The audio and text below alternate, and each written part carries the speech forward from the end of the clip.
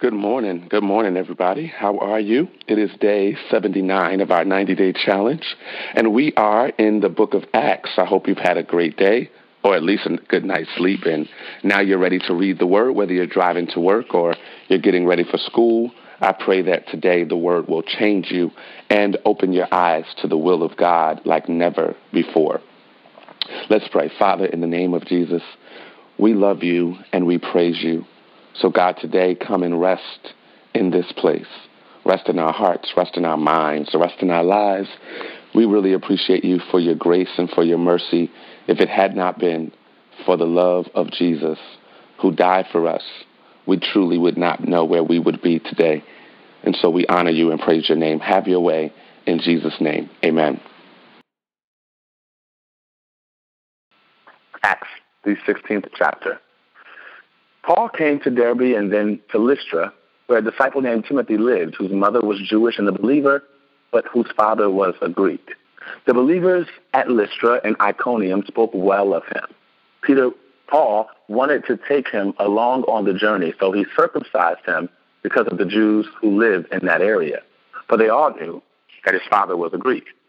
As they traveled from town to town, they delivered the decisions reached by the apostles and elders in Jerusalem for the people to obey. So the churches were strengthened in the faith and grew daily in numbers. Paul and his companions traveled throughout the region of Phrygia and Galatia, having been kept by the Holy Spirit from preaching the word in the province of Asia. When they came to the border of Mysia, they tried to enter Bithynia, but the Spirit of Jesus would not allow them to. So they passed by Mysia and went down to Troas. During the night, Paul had a vision of a man of Macedonia standing and begging him, "Come over to Macedonia and help us." After Paul had seen the vision, we got ready at once to leave for Macedonia, concluding that God had called us to preach the gospel to them. From Troas, we put out to sea and sailed straight for Samothrace, and the next day we went on to Neapolis. From there, we traveled to Philippi, a Roman colony in the leading city of that district of Macedonia, and we stayed there several days. On the Sabbath, we went outside the city gate to the river, where we expected to find a place of prayer. We sat down and began to speak to the women who had gathered there. One of those listening was a woman from the city of Thyatira named Lydia, a dealer in purple cloth. She was a worshiper of God. The Lord opened her heart to respond to Paul's message. When she and the members of her household were baptized, she invited us to her home. "If you consider me a believer in the Lord," she said, "come and stay at my house." And she persuaded us. Once, when we were going to the place of prayer, we were met by a female slave who had a spirit by which she predicted the future. She owned a great deal of money for her owners by fortune-telling. She followed Paul and the rest of us, shouting, "These men are servants of the Most High God who are telling you the way to be saved." She kept this up for many days. Finally, Paul became so annoyed that he turned around and said to the spirit, "In the name of Jesus Christ, I command you to come out of her." At that moment, the spirit left her. When her owners realized that their hope of making money was gone, they seized Paul and Silas and dragged them into the marketplace to face the authorities. They brought them before the magistrates and said, "These men are Jews and are throwing our city into an uproar by advocating customs unlawful for us Romans to accept or practice." The crowd joined in the attack against Paul and Silas, and the magistrates ordered them to be stripped and beaten with rods. After they had been severely flogged, they were thrown into prison, and the jailer was commanded to guard them carefully. When he received these orders, he put them in the inner cell and fastened their feet in the stocks.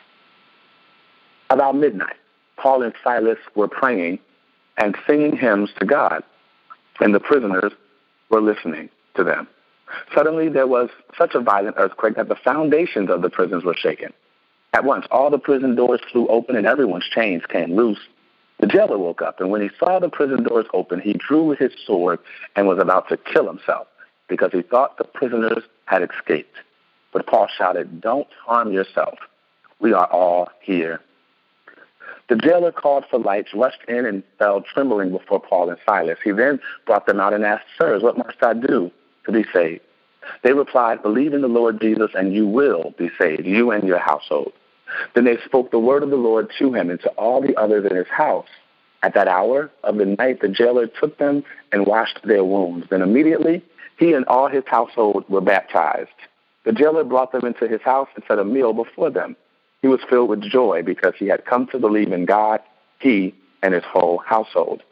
When it was daylight, the magistrates sent their officers to the jailer with the order, "Release those men." The jailer told Paul, "The magistrates have ordered that you and Silas be released. Now you can leave. Go in peace." But Paul said to the officers, "They beat us publicly without a trial, even though we are Roman citizens, and threw us into prison. And now, do they want to get rid of us quietly? No. Let them come themselves and escort us out." The officers reported this to the magistrates, and when they heard that Paul and Silas were Roman citizens, they were alarmed. They came to appease them and escorted them from the prison, requesting them to leave the city. After Paul and Silas came out of prison, they went to Lydia's house, where they met with the brothers and sisters and encouraged them. Then they left. Acts, the 17th chapter. When Paul and his companions had passed through Amphipolis and Apollonia, they came to Thessalonica, where there was a Jewish synagogue. As was his custom, Paul went into the synagogue, and on 3 Sabbath days he reasoned with them from the Scriptures, explaining and proving that the Messiah had to suffer and rise from the dead. "This Jesus I am proclaiming to you is the Messiah," he said. Some of the Jews were persuaded and joined Paul and Silas, as did a large number of God-fearing Greeks and quite a few prominent women. But other Jews were jealous, so they rounded up some bad characters from the marketplace, formed a mob, and started a riot in the city. They rushed to Jason's house in search of Paul and Silas in order to bring them out to the crowd. But when they did not find them, they dragged Jason and some other believers before the city officials, shouting, "These men who have caused trouble all over the world have now come here, and Jason has welcomed them into his house. They are all defying Caesar's decrees, saying that there is another king, one called Jesus." When they heard this, the crowd and the city officials were thrown into turmoil. Then they made Jason and the other post bond and let them go. As soon as it was night, the believers sent Paul and Silas away to Berea. On arriving there, they went to the Jewish synagogue. Now the Berean Jews were of more noble character than those in Thessalonica, for they received the message with great eagerness and examined the Scriptures every day to see if what Paul said was true. As a result, many of them believed, as did also a number of prominent Greek women and many Greek men. But when the Jews in Thessalonica learned that Paul was preaching the word of God at Berea, some of them went there too, agitating the crowds and stirring them up. The believers immediately sent Paul to the coast, but Silas and Timothy stayed at Berea. Those who escorted Paul brought him to Athens and then left with instructions for Silas and Timothy to join him as soon as possible. While Paul was waiting for them in Athens, he was greatly distressed to see that the city was full of idols. So he reasoned in the synagogue with both Jews and God-fearing Greeks, as well as in the marketplace day by day with those who happened to be there. A group of Epicurean and Stoic philosophers began to debate with him. Some of them asked, "What is this babbler trying to say?" Others remarked, "He seems to be advocating foreign gods." They said this because Paul was preaching the good news about Jesus and the resurrection. Then they took him and brought him to a meeting of the Areopagus, where they said to him, "May we know what this new teaching is that you are presenting? You are bringing some strange ideas to our ears, and we would like to know what they mean." All the Athenians and the foreigners who lived there spent their time doing nothing but talking about and listening to the latest ideas. Paul then stood up in the meeting of the Areopagus and said, "People of Athens, I see that in every way you are very religious. For as I walked around and looked carefully at your objects of worship, I even found an altar with this inscription, 'To an unknown God.' So you are ignorant of the very thing you worship, and this is what I am going to proclaim to you. The God who made the world and everything in it is the Lord of heaven and earth and does not live in temples built by human hands. And he is not served by human hands as if he needed anything. Rather, he himself gives everyone life and breath and everything else. From one man he made all the nations, that they should inhabit the whole earth. And he marked out their appointed times in history and the boundaries of their lands. God did this so that they would seek him and perhaps reach out for him and find him, though he is not far away from any one of us. For in him we live and move and have our being. As some of our own poets have said, we are his offspring. Therefore, since we are God's offspring, we should not think like the divine being is like gold or silver or stone, an image made by human design and skill. In the past, God overlooked such ignorance, but now he commands all people everywhere to repent. For he has set a day when he will judge the world with justice by the man he has appointed. He has given proof of this to everyone by raising him from the dead. When they heard about the resurrection of the dead, some of them sneered, but others said, "We want to hear you again on this subject." At that, Paul left the council. Some of the people became followers of Paul and believed. Among them was Dionysius, a member of the Areopagus, also a woman named Damaris, and a number of others. Acts, the 18th chapter. After this, Paul left Athens and went to Corinth. There he met a Jew named Aquila, a native of Pontus who had recently come from Italy with his wife Priscilla, because Claudius had ordered all Jews to leave Rome. Paul went to see them, and because he was a tent maker as they were, he stayed and worked with them. Every Sabbath, he reasoned in the synagogue, trying to persuade Jews and Greeks. When Silas and Timothy came from Macedonia, Paul devoted himself exclusively to preaching, testifying to the Jews that Jesus was the Messiah. But when they opposed Paul and became abusive, he shook out his clothes in protest and said to them, "Your blood be on your heads. I am innocent of it. From now on I will go to the Gentiles." Then Paul left the synagogue and went next door to the house of Titius Justus, a worshiper of God. Crispus, the synagogue leader, and his entire household believed in the Lord, and many of the Corinthians who heard Paul believed and were baptized. One night, the Lord spoke to Paul in a vision. "Do not be afraid. Keep on speaking. Do not be silent, for I am with you. And no one is going to attack and harm you, because I have many people in this city." So Paul stayed in Corinth for a year and a half, teaching them the word of God. While Gallio was proconsul of Achaia, the Jews of Corinth made a unit attack on Paul and brought him to the place of judgment. This man, they charged, is persuading the people to worship God in ways contrary to the law. Just as Paul was about to speak, Gallio said to them, "If you Jews were making a complaint about some misdemeanor or serious crime, it would be reasonable for me to listen to you. But since it involves questions about words and names and your own law, settle the matter yourselves. I will not be a judge of such things." So he drove them off. Then the crowd there turned on Sosthenes, the synagogue leader, and beat him in front of the proconsul. And Gallio showed no concern whatsoever. Paul stayed on in Corinth for some time. Then he left the brothers and sisters and sailed for Syria, accompanied by Priscilla and Aquila. Before he sailed, he had his hair cut off at Cenchreae because of a vow he had taken. They arrived at Ephesus, where Paul left Priscilla and Aquila. He himself went into the synagogue and reasoned with the Jews. When they asked him to spend more time with them, he declined. But as he left, he promised, "I will come back if it is God's will." Then he set sail from Ephesus. When he landed at Caesarea, he went up to Jerusalem and greeted the church, and then went down to Antioch. After spending some time in Antioch, Paul set out from there and traveled from place to place throughout the region of Galatia and Phrygia, strengthening all the disciples. Meanwhile, a Jew named Apollos, a native of Alexandria, came to Ephesus. He was a learned man with a thorough knowledge of the Scriptures. He had been instructed in the way of the Lord, and he spoke with great fervor and taught about Jesus accurately, though he knew only the baptism of John. He began to speak boldly in the synagogue.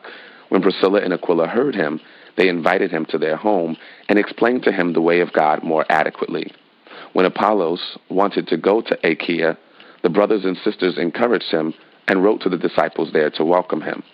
When he arrived, he was of great help to those who by grace had believed, for he vigorously refuted his Jewish opponents in public debate, proving from the Scriptures that Jesus was the Messiah.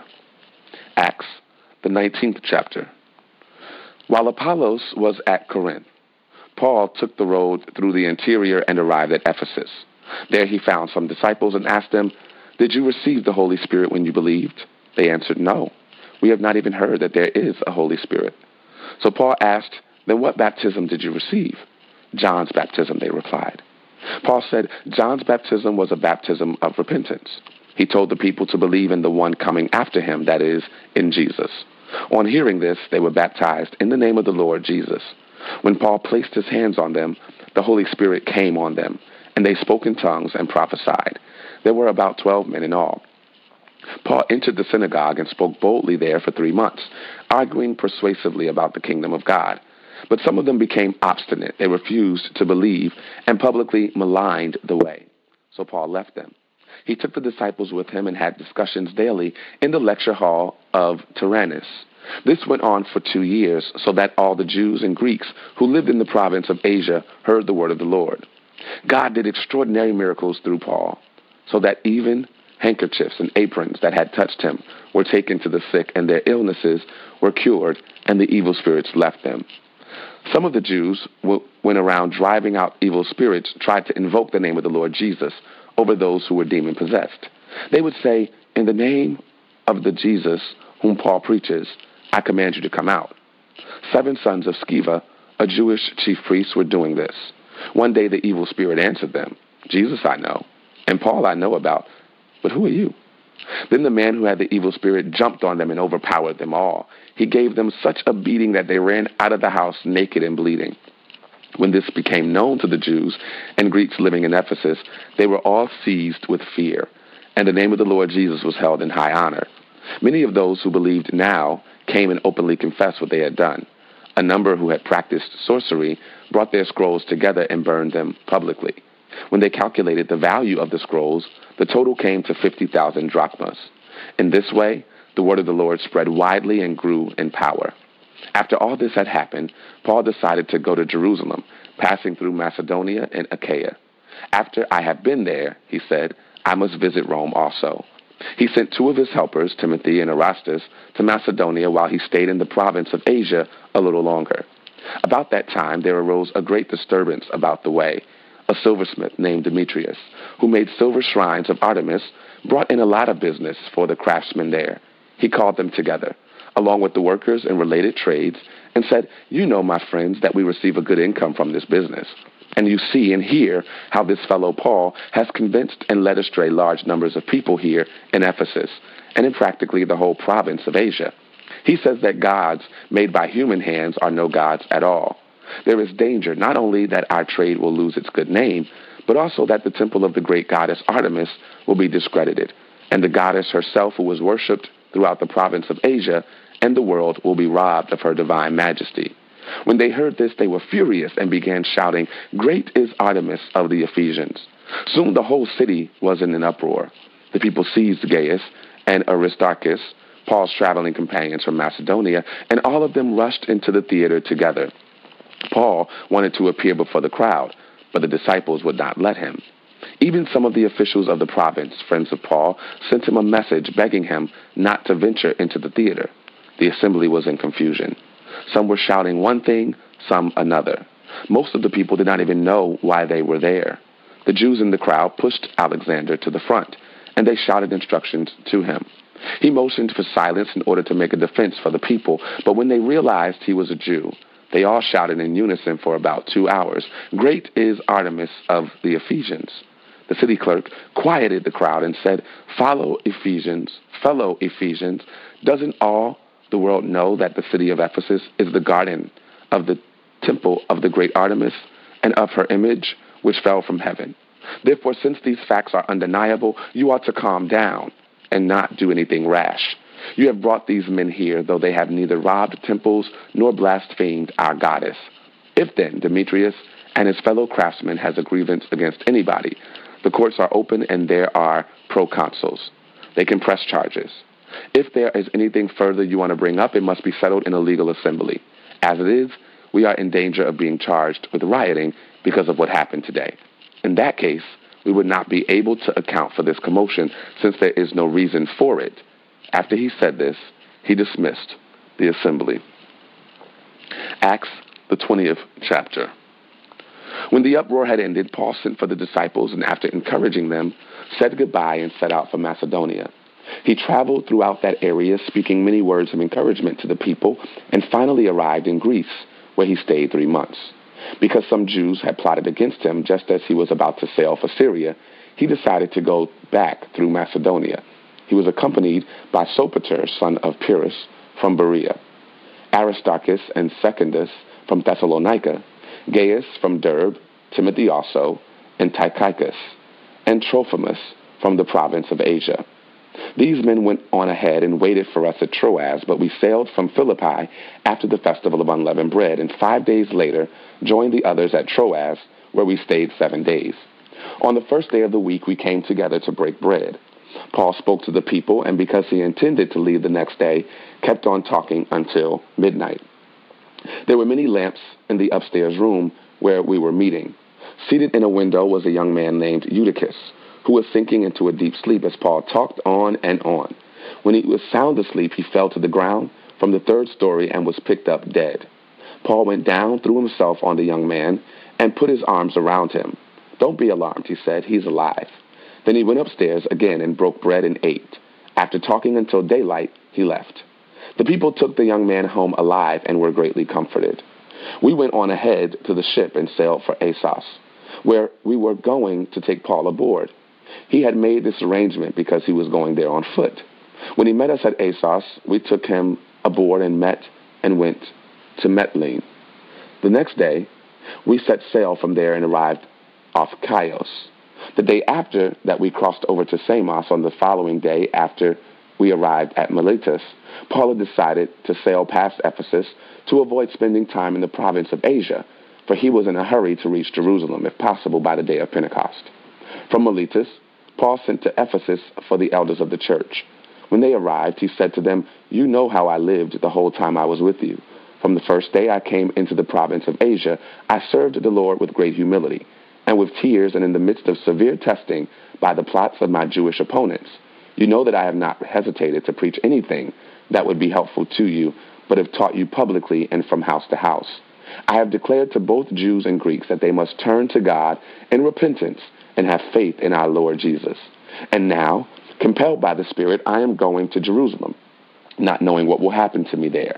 I only know that in every city the Holy Spirit warns me that prison and hardship are facing me. However, I consider my life worth nothing to me.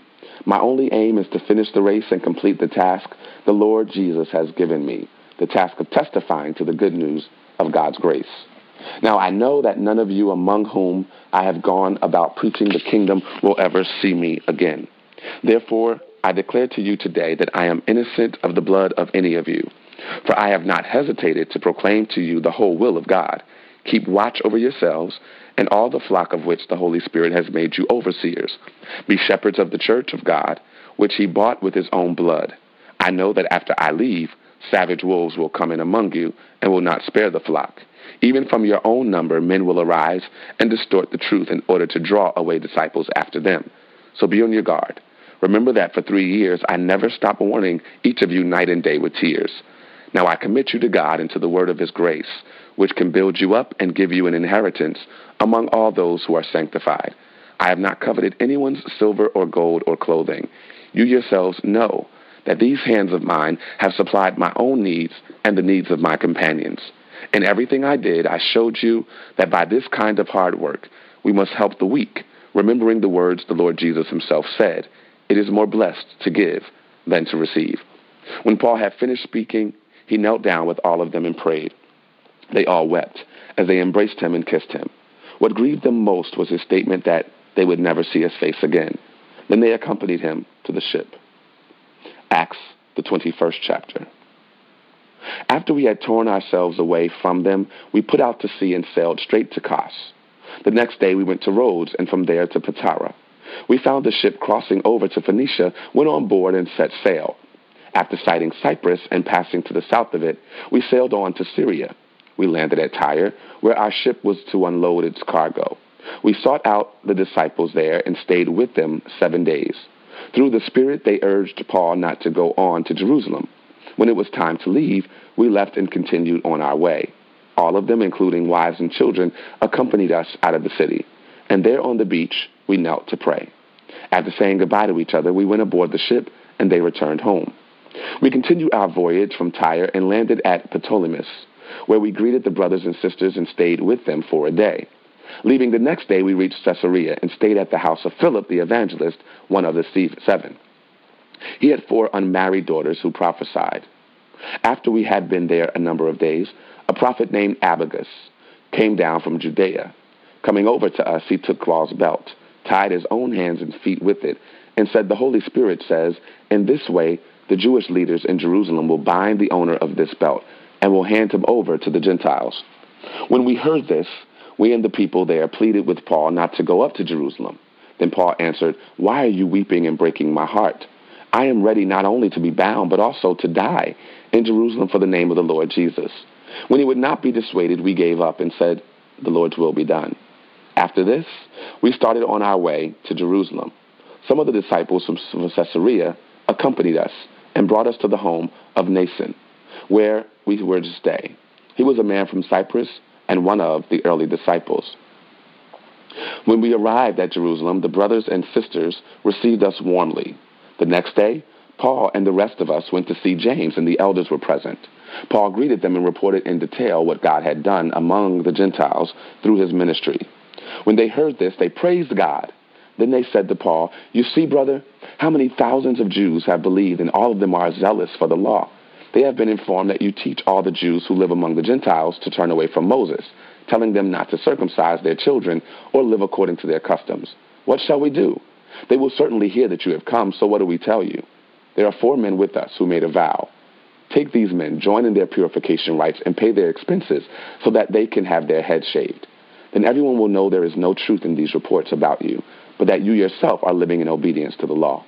As for the Gentile believers, we have written to them our decision that they should abstain from food sacrificed to idols, from the blood, from the meat of strangled animals, and from sexual immorality." The next day, Paul took the men and purified himself along with them. Then he went to the temple to give notice of the date when the days of purification would end, and the offering would be made for each of them. When the 7 days were nearly over, some Jews from the province of Asia saw Paul at the temple. They stirred up the whole crowd and seized him, shouting, "Fellow Israelites, help us. This is the man who teaches everyone everywhere against our people and our law and this place. And besides, he has brought Greeks into the temple and defiled this holy place." They had previously seen Trophimus, the Ephesian, in the city with Paul and assumed that Paul had brought him into the temple. The whole city was aroused, and the people came running from all directions. Seizing Paul, they dragged him from the temple, and immediately the gates were shut. While they were trying to kill him, news reached the commander of the Roman troops that the whole city of Jerusalem was in an uproar. He took at once some officers and soldiers and ran down to the crowd. When the rioters saw the commander and his soldiers, they stopped beating Paul. The commanders came up and arrested him and ordered him to be bound with 2 chains. Then he asked him who he was and what he had done. Some in the crowd shouted one thing and some another.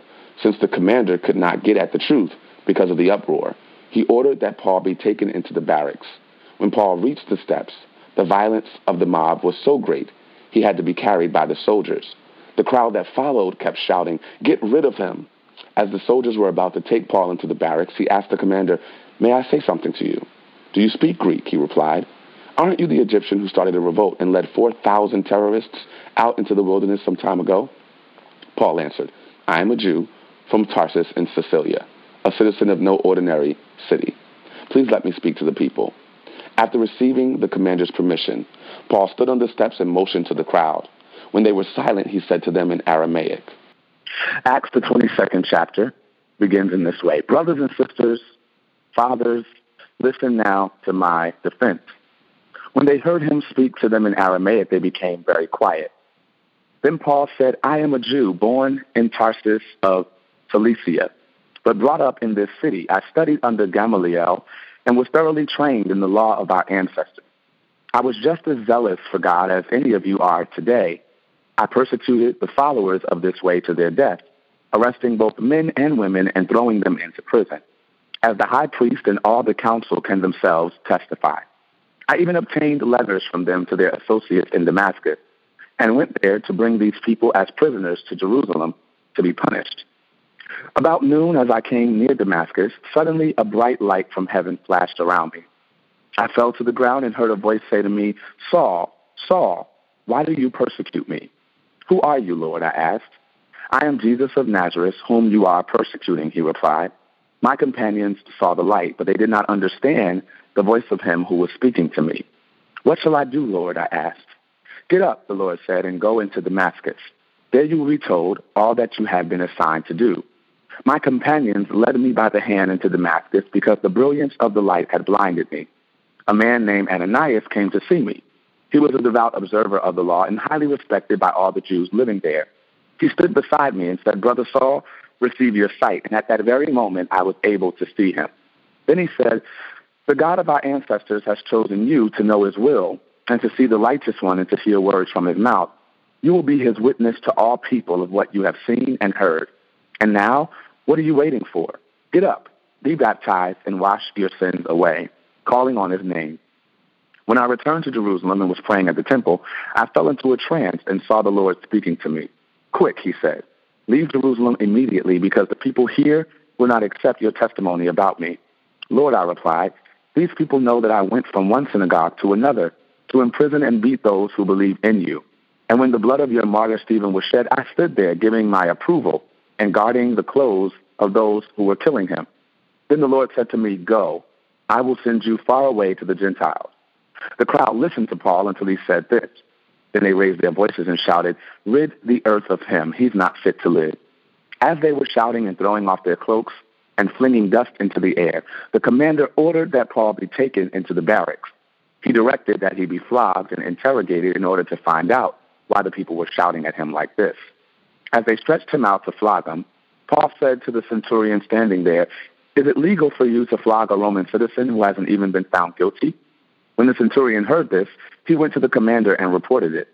"What are you going to do?" he asked. "This man is a Roman citizen." The commander went to Paul and asked, "Tell me, are you a Roman citizen?" "Yes, I am," he answered. Then the commander said, "I had to pay a lot of money for my citizenship, but I was born a citizen," Paul replied. Those who were about to interrogate him withdrew immediately. The commander himself was alarmed when he realized that he had put Paul, a Roman citizen, in chains. The commander wanted to find out exactly why Paul was being accused by the Jews, so the next day he released him and ordered the chief priests and all the members of the Sanhedrin to assemble. Then he brought Paul and had him stand before them. Acts 23. Paul looked straight at the Sanhedrin and said, "My brothers, I have fulfilled my duty to God in all good conscience to this day." At this, the high priest Ananias ordered those standing near Paul to strike him on the mouth. Then Paul said to him, "God will strike you, you whitewashed wall. You sit there to judge me according to the law, yet you yourself violate the law by commanding that I be struck." Those who were standing near Paul said, "How dare you insult God's high priest?" Paul replied, "Brothers, I did not realize that he was the high priest, for it is written, 'Do not speak evil about the ruler of your people.'" Then Paul, knowing that some of them were Sadducees and the other Pharisees, called out in the Sanhedrin, "My brothers, I am a Pharisee, descended from Pharisees. I stand on trial because of the hope of the resurrection of the dead." When he said this, a dispute broke out between the Pharisees and the Sadducees, and the assembly was divided. The Sadducees say that there is no resurrection and that there are neither angels nor spirits, but the Pharisees believe all these things. There was a great uproar, and some of the teachers of the law who were Pharisees stood up and argued vigorously. "We find nothing wrong with this man," they said. "What if a spirit or an angel has spoken to him?" The dispute became so violent that the commander was afraid Paul would be torn to pieces by them. He ordered the troops to go down and take him away from them by force, and bring him into the barracks. The following night, the Lord stood near Paul and said, "Take courage. As you have testified about me in Jerusalem, so you must also testify in Rome." The next morning, some Jews formed a conspiracy and bound themselves with an oath not to eat or drink until they had killed Paul. More than 40 men were involved in this plot. They went to the chief priests and the elders and said, "We have taken a solemn oath not to eat anything until we have killed Paul. Now then, you and the Sanhedrin petition the commander to bring him before you on the pretext of wanting more accurate information about his case. We are ready to kill him before he gets here." But when the son of Paul's sister heard of this plot, he went into the barracks and told Paul. Paul called one of the centurions and said, "Take this young man to the commander. He has something to tell him." So he took him to the commander. The centurion said, "Paul, the prisoner, sent for me and asked me to bring this young man to you because he has something to tell you." The commander took the young man by the hand, drew him aside, and asked, "What is it you want to tell me?" He said, "Some Jews have agreed to ask you to bring Paul before the Sanhedrin tomorrow on the pretext of wanting more accurate information about him. Don't give in to them, because more than 40 of them are waiting in ambush for him. They have taken an oath not to eat or drink until they have killed him. They are ready now, waiting for your consent to their request." The commander dismissed the young man this warning. "Don't tell anyone that you have reported this to me." Then he called 2 of his centurions and ordered them, "Get ready a detachment of 200 soldiers, 70 horsemen, and 200 spearmen to go to Caesarea at 9 tonight. Provide horses for Paul so that he may be taken safely to Governor Felix." He wrote a letter as follows: "Claudius Lysias, to His Excellency Governor Felix, greetings. This man was seized by the Jews, and they were about to kill him. But I came with my troops and rescued him, for I had learned that he is a Roman citizen.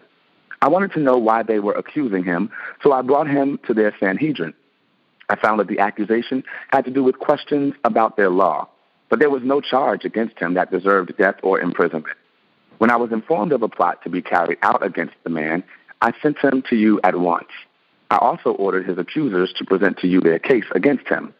So the soldiers, carrying out their orders, took Paul with them during the night and brought him as far as Antipatris. The next day, they let the cavalry go on with him while they returned to the barracks. When the cavalry arrived in Caesarea, they delivered the letter to the governor and handed Paul over to him. The governor read the letter and asked what province he was from. Learning that he was from Cilicia, he said, "I will hear your case when your accusers get here." Then he ordered that Paul be kept under guard in Herod's palace. Acts 24. 5 days later, the high priest Ananias went down to Caesarea with some of the elders and a lawyer named Tertullus, and they brought their charges against Paul before the governor. When Paul was called in, Tertullus presented his case before Felix.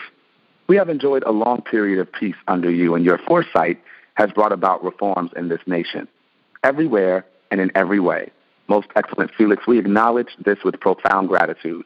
But in order not to weary you further, I would request that you would be kind enough to hear us briefly. We have found this man to be a troublemaker, stirring up riots among the Jews all over the world. He is a ringleader of the Nazarene sect and even tried to desecrate the temple, so we seized him. By examining him yourself, you will be able to learn the truth about all these charges we are bringing against him." The other Jews joined in the accusation, asserting that these things were true. When the governor motioned for him to speak, Paul replied, "I know that for a number of years you have been a judge over this nation, so I gladly make my defense. You can easily verify that no more than 12 days ago I went up to Jerusalem to worship.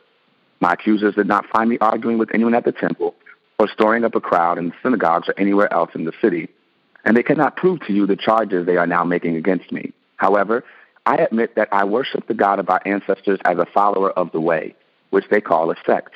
I believe everything that is in accordance with the law and that is written in the prophet. And I have the same hope in God as these men themselves have, that there will be a resurrection of both the righteous and the wicked. So I strive always to keep my conscience clear before God and man. After an absence of several years, I came to Jerusalem to bring my people gifts for the poor and to present offerings. I was ceremonially clean when they found me in the temple courts doing this. There was no crowd with me, nor was I involved in any disturbance.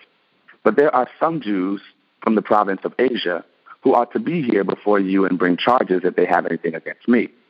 Or these who are here should state what crime they found me in when I stood before the Sanhedrin, unless it was this one thing I shouted as I stood in their presence. It is concerning the resurrection of the dead that I am on trial before you today." Then Felix, who was well acquainted with the way, adjourned the proceedings. When Lysias, the commander, comes, he said, "I will decide your case." He ordered the centurion to keep guard under Paul, but to give him some freedom and permit his friends to take care of his needs. Several days later, Felix came with his wife, Drusilla, who was Jewish. He sent for Paul and listened to him as he spoke about faith in Christ Jesus. As Paul talked about righteousness, self-control, and the judgment to come, Felix was afraid and said, "That's enough for now. You may leave. When I find it convenient, I will send for you." At the same time, he was hoping that Paul would offer him a bride, so he sent for him frequently and talked with him. When 2 years had passed, Felix was succeeded by Porcius Festus. But because Felix wanted to grant a favor to the Jews, he left Paul in prison. Acts, the 25th chapter. 3 days after arriving in the province, Festus went up from Caesarea to Jerusalem, where the chief priests and the Jewish leaders appeared before him and presented the charges against Paul. They requested Festus, as a favor to them, to have Paul transferred to Jerusalem, for they were preparing an ambush to kill him along the way. Festus answered, "Paul is being held at Caesarea, and I myself am going there soon. Let some of your leaders come with me, and if the man has done anything wrong, they can press charges against him there." After spending 8 or 10 days with them, Festus went down to Caesarea. The next day, he convened the court and ordered that Paul be brought before him. When Paul came in, the Jews who had come down from Jerusalem stood around him. They brought many serious charges against him, but they could not prove them. Then Paul made his defense. "I have done nothing wrong against the Jewish law or against the temple or against Caesar." Festus, wishing to do the Jews a favor, said to Paul, "Are you willing to go up to Jerusalem and stand trial before me there on these charges?" Paul answered, "I am now standing before Caesar's court, where I ought to be tried. I have not done any wrong to the Jews, as you yourself know very well. If, however, I am guilty of doing anything deserving death, I do not refuse to die. But if the charges brought against me by these Jews are not true, no one has the right to hand me over to them. I appeal to Caesar." After Festus had conferred with his council, he declared, "You have appealed to Caesar. To Caesar you will go." A few days King Agrippa and Bernice arrived at Caesarea. They arrived at Caesarea with great pomp and entered the audience room with high-ranking military officers and the prominent men of the city. At the command of Festus, Paul was brought in. Festus said, "King Agrippa and all who are present with us, you see this man. The whole Jewish community has petitioned me about him, and in Jerusalem and in here in Caesarea, shouting that he ought not to live any longer. I found he had done nothing deserving of death, but because he made his appeal to the emperor, I decided to send him to Rome. But I have nothing definite to write to his majesty about him. Therefore, I have brought him before all of you, and especially before you, King Agrippa, so that as a result of this investigation, I may have something to write. But I think it is unreasonable to send a prisoner on to Rome without specifying the charges against him." Acts, the 26th chapter. Then Agrippa said to Paul, "You have permission to speak for yourself." So Paul motioned with his hand and began to his defense. "King Agrippa, I consider myself fortunate to stand before you today as I make my defense against all the accusations of the Jews, and especially so because you are well acquainted with all the Jewish customs and controversies. Therefore, I beg you to listen to me patiently. The Jewish people all know the way I have lived ever since I was a child, from the beginning of my life in my own country and also in Jerusalem. They have known me for a long time and can testify, if they are willing, that I conformed to the strictest sect of our religion, living as a Pharisee, and now it is because of my hope in what God has promised our ancestors that I am on trial today. This is the promise our 12 tribes are hoping to see fulfilled as they earnestly serve God day and night.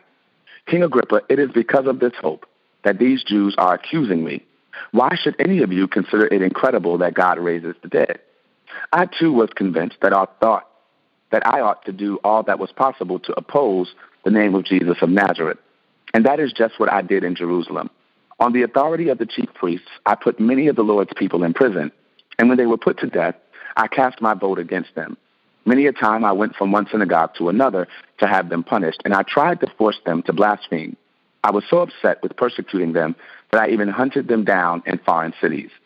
On one of these journeys, I was going to Damascus with the authority and commission of the chief priests.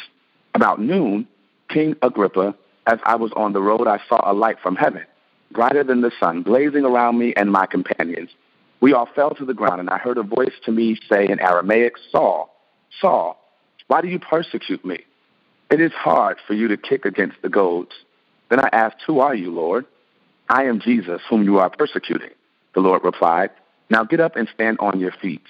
I have appeared to you to appoint you as a servant and as a witness of what you have seen and will see of me. I will rescue you from your own people and from the Gentiles. I am sending you to them to open their eyes and turn them from darkness to light and from the power of Satan to God, so that they may receive forgiveness of sins and a place among those who are sanctified by faith in me. So then, King Agrippa, I was not disobedient to the vision from heaven, first to those in Damascus, then to those in Jerusalem, and in all Judea, and then to the Gentiles. I preached that they should repent and turn to God and demonstrate their repentance by their deeds. That is why some Jews seized me in the temple courts and tried to kill me. But God has helped me to this very day, so I stand here and testify to small and great alike. I am saying nothing beyond what the prophets and Moses said would happen, that the Messiah would suffer, and as the first to rise from the dead, that he would suffer, and as the first to rise from the dead, would bring the message of light to his own people and to the Gentiles. At this point, Festus interrupted Paul's defense. "You are out of your mind, Paul," he shouted. "Your great learning is driving you insane." "I am not insane, most excellent Festus," Paul replied. "What I am saying is true and reasonable. The king is familiar with these things, and I can speak freely to him. I am convinced that none of this has escaped his notice because it was not done in a corner. King Agrippa, do you believe the prophets? I know you do." Then Agrippa said to Paul, "Do you think that in such a short time you can persuade me to be a Christian?" Paul replied, "Short time or long, I pray to God that not only you, but all who are listening to me today may become what I am, except for these chains." The king rose, and with him the governor and Bernice and those sitting with him. After they left the room, they began to say to one another, "This man is not doing anything that deserves death or imprisonment."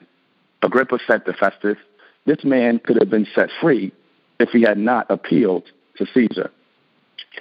Acts 27. When it was decided that we would sail for Italy, Paul and some other prisoners were handed over to a centurion named Julius, who belonged to the imperial regiment.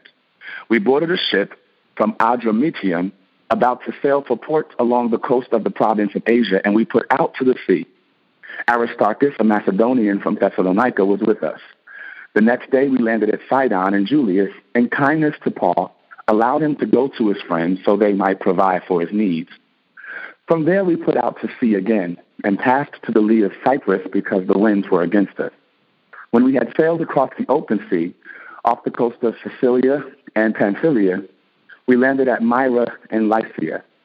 There the centurion found an Alexandrian ship sailing for Italy and put us on board. We made slow headway for many days and had difficulty arriving at Cygnus. When the winds did not allow us to hold our course, we sailed to the lee of Crete, opposite Salmone. We moved along the coast with difficulty and came to a place called Fair Havens, near the town of Lycia. Much time had been lost, and sailing had already become dangerous because now it was the day after Atonement. So Paul warned them, "Men, I can see that our voyage is going to be disastrous and bring great loss to our ship and cargo, and to our men whose lives are on this ship as well."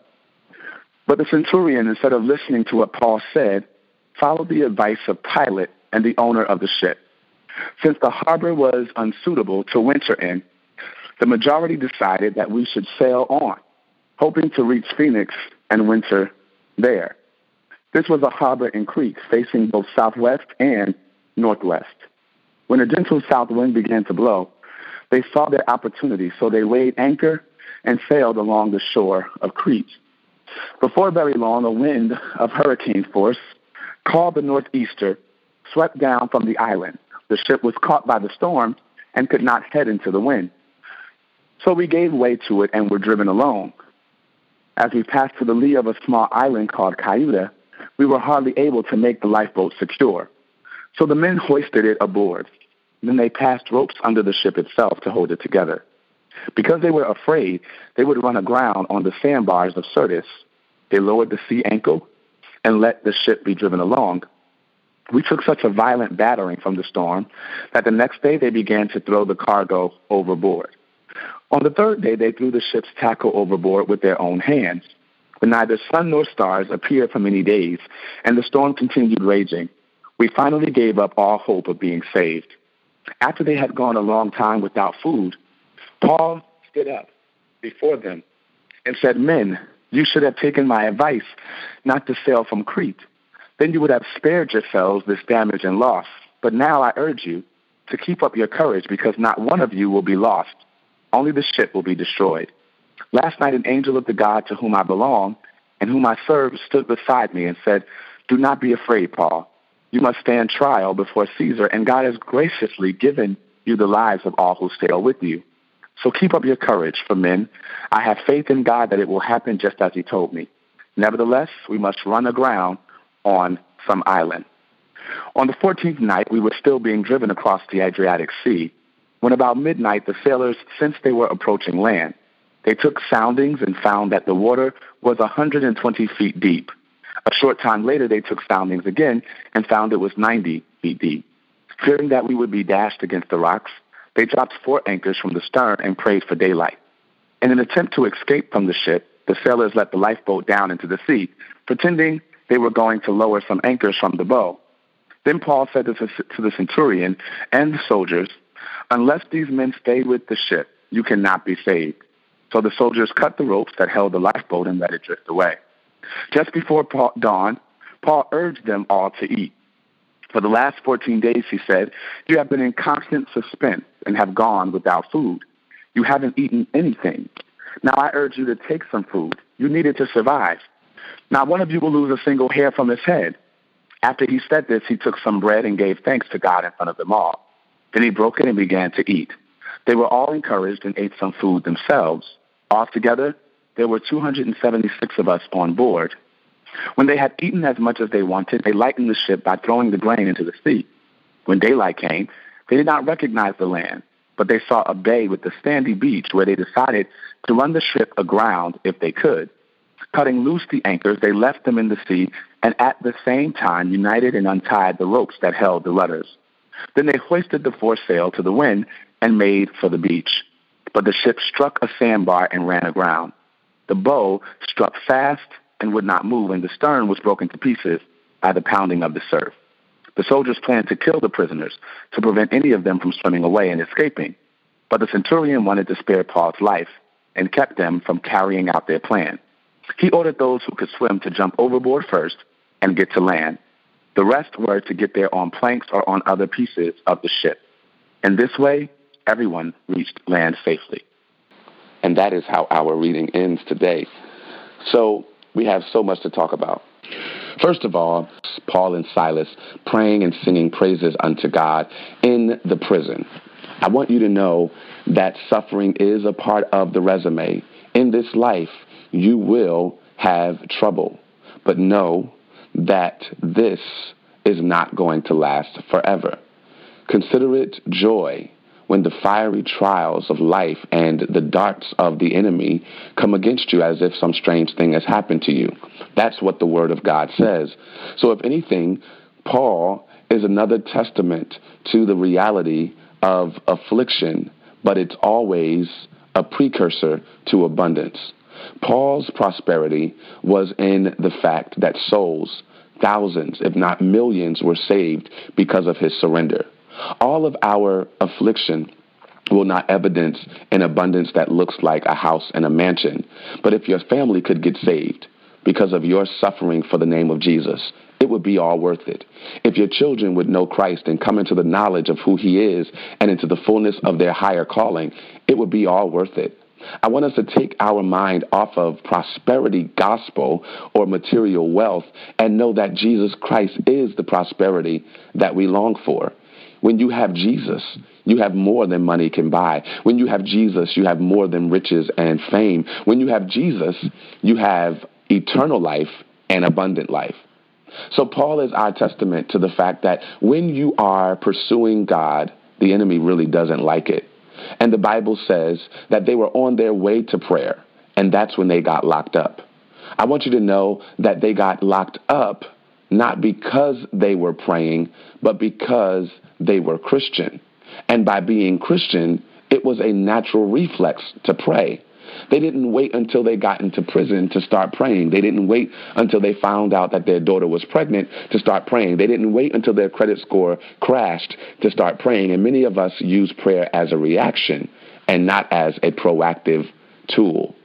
Paul was on his way to pray in the temple, and because everyone gets crazy when people start messing with your money, that's what made the people in the town so upset that they locked him up, beat him down, and threw him into prison.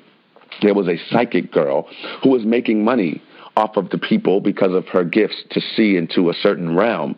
And when Paul got the spirit out of her, they got upset, locked him down, and then threw him in prison. You know, the enemy really doesn't care that you shout or that you scream or that you speak in tongues or even that you get on the 90-day challenge call. If there is no power manifested from your life that casts demons out in ways that inconvenience people from the luxuries of our sinfulness, if you're not making any stamp of agitation in the kingdom of darkness, then you can shout and sing and move and they will finally support you. But when you stand up for righteousness and when you unwaveringly declare the word of the Lord, that's when the enemy wants to lock you down.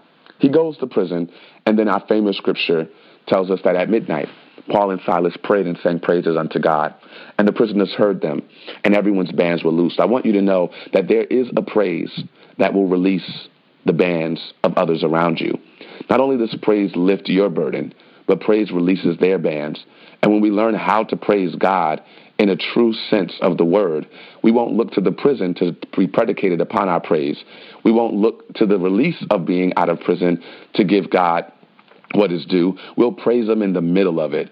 And I want to encourage you today, no matter what your circumstances are, to praise God in the middle of whatever your proverbial prison. Real praise recognizes that even though I am in prison, the prison is not in me. So they praise God to the point that an earthquake comes about. Now, an earthquake was not sort of unreasonable. There were plenty earthquakes, and the ground shaking was nothing new. It wasn't something, miraculous that happened. That was pretty ordinary. They lived in something like California. In California, earthquakes come and go. But what was miraculous was that after the earthquake and after the bands were loosed, all the prisoners stayed, including Paul and Silas. They didn't leave. That was what was the miracle, that they had free permission to go, but they still had the discipline to stay. As I looked at that text, the Lord continued to ask me the question, and I want to ask it to you. Do you have the power to stay in a situation where God has given you permission to leave? Do you have the power to stay in a prison that God has given you permission to leave? Most of us would have been out. The moment that we got free, we wouldn't have even prayed, God, what is your will? We would have decided, I'm leaving and I'm going to Applebee's to get me something to eat. But Paul and Silas stayed in a prison that they had been permitted to leave because their work had not been done. As the text opens up today, we see that an entire family gets saved because Paul stayed. The prisoner guard, who was about to kill himself because he knew that everyone was going to bounce, looked up and saw that Paul was willing to go to his house and evangelize his family. While there, the prisoner who had beat him now was cleansing his wounds and covering him and feeding him, and Paul was able to really pass on the knowledge of Jesus Christ. Whole families got saved because Paul stayed. I don't know who this is for, but I believe that God has given you the power to stay in a difficult situation because there's a prison guard that needs salvation. You may have wanted to leave the city where you live. You may have wanted to leave the relationships that you're a part of, but God has given you the grace to stay because he needs you to be there to witness to somebody's lost soul, somebody's lost child, somebody's family member, somebody in your family. God has given you the power to stay. And even through all of this, as we read how Paul journeyed to all of these places, these were not convenient places where he went to the 5-star hotels and he demanded Skittles and, ice cream at night. He was prepared for battle. He was prepared for war. He was prepared for death. And so in his last situation, he knew wherever I'm going to, he's calling me to much persecution. Are you at the place yet to accept that God may not be calling you into convenience, but he may be calling you to be crucified with him? And to be crucified with him means you'll reign, but you'll also go through some pain. Today, I want to get you ready because he's about to prepare you for elevation that may come first through affliction. But know that at the end of this, God is going to get glory and it's going to work out for your good. Be encouraged today. Father, in the name of Jesus, we thank you for your word, which is a lamp and a light unto our feet. And we pray, God, that you would guide us, direct us, keep us, and redeem us. In Jesus' name, amen. Praise the Lord, everybody. Praise the Lord, everybody.